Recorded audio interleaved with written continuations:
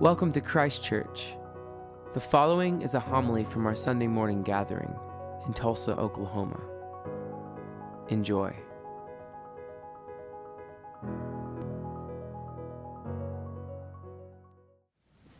In 2017, I was hired as the primary middle school chaplain at Holland Hall School here in Tulsa. And I was teaching, and we came across this scripture reading because we were studying the Gospel of Luke. And it was my first year teaching. I have no history of teaching other than people in my family. And the kids were sitting there, they were seventh graders, and they said, "So this woman had a spirit?" And I said, "Yeah, for 18 years she was crippled by a spirit." And one of the kids said, "But aren't spirits good?" And I had never thought about that. And I said, "Well, they can be, I think, but this one was not good because otherwise it wouldn't have been a problem for 18 years. And one of them goes, "Wait a minute, was she possessed?" I said, I remember I said it was my first year teaching. And I said, "Well, yeah, because it wasn't a good spirit that crippled her for 18 years. So we had a discussion, and someone said, "Was it a demon?" And my first year teaching. I'm just going to put that on the wall. And we talked about it. And about 2 hours later, I got an email from the head of the middle school. Said, "Could you please come to my office?" I said, "Sure, what's going on?" She said, "I got an email from a parent. Did you talk about demon possession today?" I thought, kinda. And I showed her the scripture, and we talked about that. Now, I say that kind of as a funny thing, but this woman was not in a funny situation. She was unable to stand upright and crippled physically by a spirit. She was hunched over, and I believe the exact words are quite unable to stand upright. Some people over time have said possibly she had a calcium deficiency or she had some sort of arthritis or something, trying to justify this thing. But remember, Luke was a physician. If she had something wrong with her medically, he could have addressed it probably. But he made it clear that it was a spirit that crippled this woman. And Luther tells us that this woman becomes an example of all humanity because she is curved inward into herself. Now all of us are curved inward because of the burdens of life, the burdens of religion, the burdens of expectation, etc., etc. We become victims of crippling by the law of which we are taught to live. We encounter things like behavior modification. You better get on the right side of justice.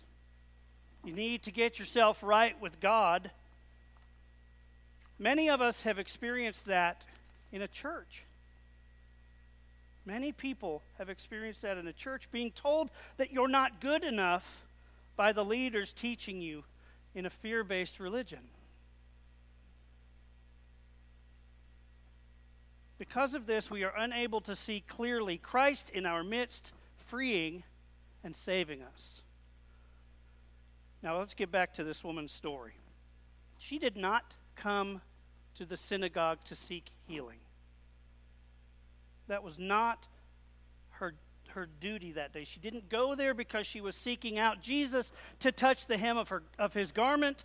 She didn't follow him trying to get up the courage to find him. She went to the synagogue because she was supposed to as a daughter of Israel. And while she's there, Jesus sees her. He breaks the Sabbath. He touches her, although she is unclean because of her ailment, and he heals her. We see so many things wrong with his behavior for that time, for the law in which they were to follow. And yet he doesn't do it in secret. He does it so he can get caught, so that they can see what is going on. Now, this made me think a little bit. There is a town between Tulsa and Dallas. If you're driving down Highway 69, right, you get off the turnpike, head south. It is a well-known speed trap. Some of you may or may have not met the one or two police officers that are on the force in this tiny town. Okay? Usually the cars that are stopped have out-of-state tags because they don't know what lies ahead for them. Anybody name that town? Well, I heard it. Stringtown. Yeah, Stringtown. Right? There's a whole series of them, but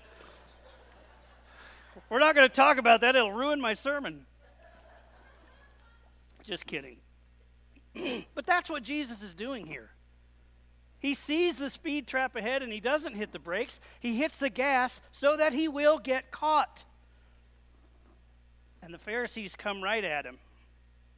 Now, these men that are coming at him, telling him how wrong he is, just like the woman who he has healed, are hunched over and crippled by their own piety. They are crippled under the law in which they live.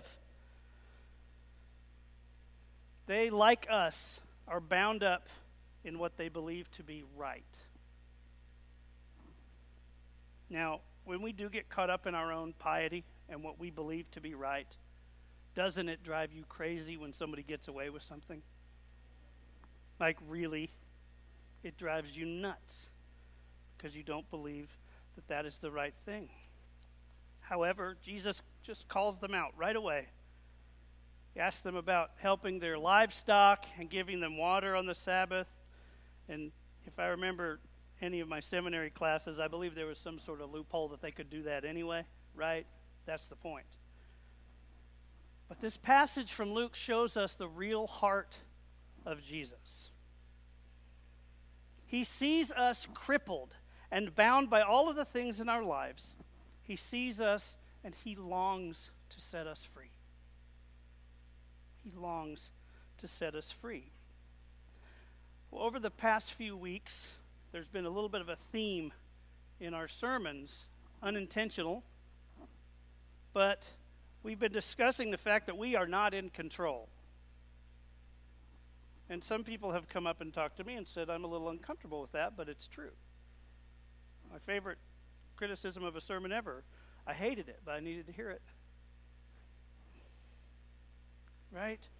We've discussed what might be holding us back, what might be crippling us. My friends, I know that there is something in your life which has bound you. Something that you keep secret deep in your heart that you won't even say to God. And I say that because I know we are all human and we all have those things that we try to hide from the world. These are the things that cripple us. And they can bind us up so tightly that we are completely overwhelmed by the weight of the issue. But I have some good news for you today. Jesus sees that part of you. The thing that you try to hide from the world, he sees what has bound you and desires to set you free. He longs to give you the freedom that you so desire. By God's grace, you no longer have to live your life bound in secret.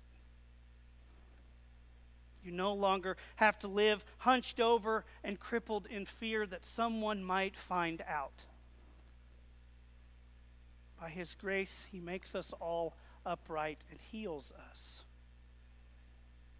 And because of that, you are set free. Not to continue in the law, but in the everlasting life of the crucified and risen Lord. Amen.